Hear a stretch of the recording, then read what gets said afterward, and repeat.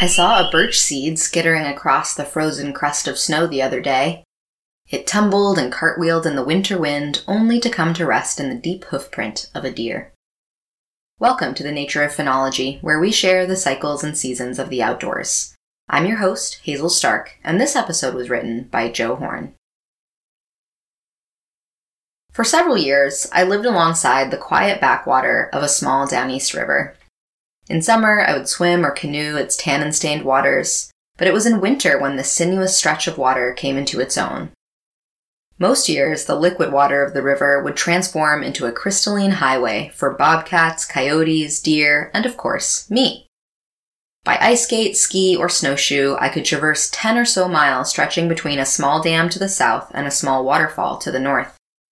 Across the river were public lands, so I could feel free to follow tracks, investigate small frozen creeks, and generally soak up the winter splendor. On one such outing on skis, my partner in crime and I decided to follow a small feeder creek which chained together beaver ponds like so many pearls on a necklace. 3 ponds in, we were overcome by a dense flock of birds whirling all around us from birch tree to birch tree, hanging arched over the landscape as a relic of ice storms past.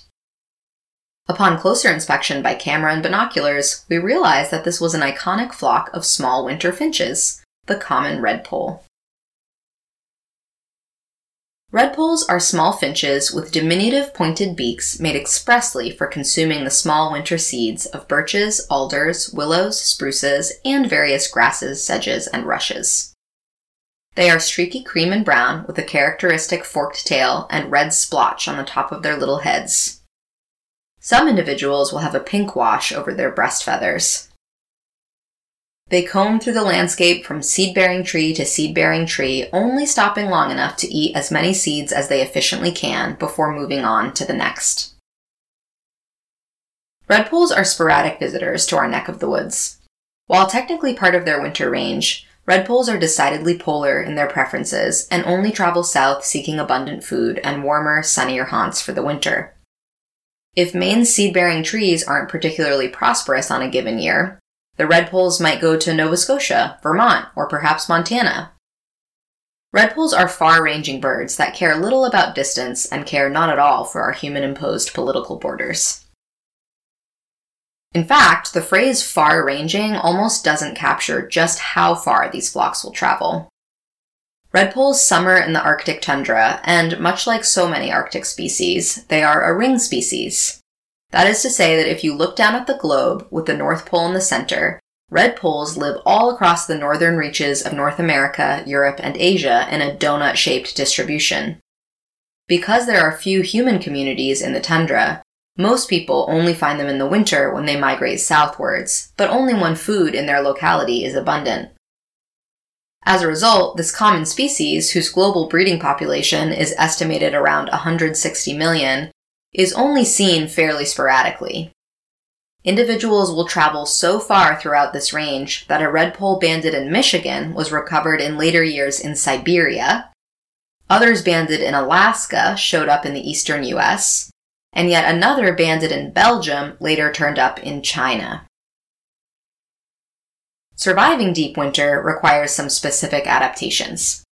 For one, when nighttime temperatures plummet, so do these little birds. Rather than perching in trees where they are exposed to the full brunt of a subarctic winter night, the birds instead will burrow up to a foot deep in fresh powdery snow where they are insulated from the cold and protected from the wind. While this protection is helpful, no home stays warm without stoking the furnace, and they sure know how to keep it stoked. A common redpoll will consume almost half their weight in protein and fat-rich seeds each day, and can store around a third of this cache, about 2 grams, in a modified portion of their esophagus that serves as a pouch. This allows them to load up on food while exposed to harsh weather and hungry predators, then retreat to the safety and warmth of cover to dine in peace and safety, much like a chipmunk. So this weekend, what aspect of a redpoll will you most embody? Will you travel far with your friends in search of suitable winter haunts? Will you frantically gather, prepare, and store food to ensure you have enough food to make it through the next cold spell? Or will you simply crash and burrow under a warm blanket to wait out the worst? Whatever path you choose, you might poke your head outside to see if you can catch a glimpse of one of these marvelous winter songbirds. You can download this episode and find a link to the transcript, photos, information about podcasting, and more by visiting archives.weru.org. Thanks for listening, and please join us next week for another dive into the nature of phonology.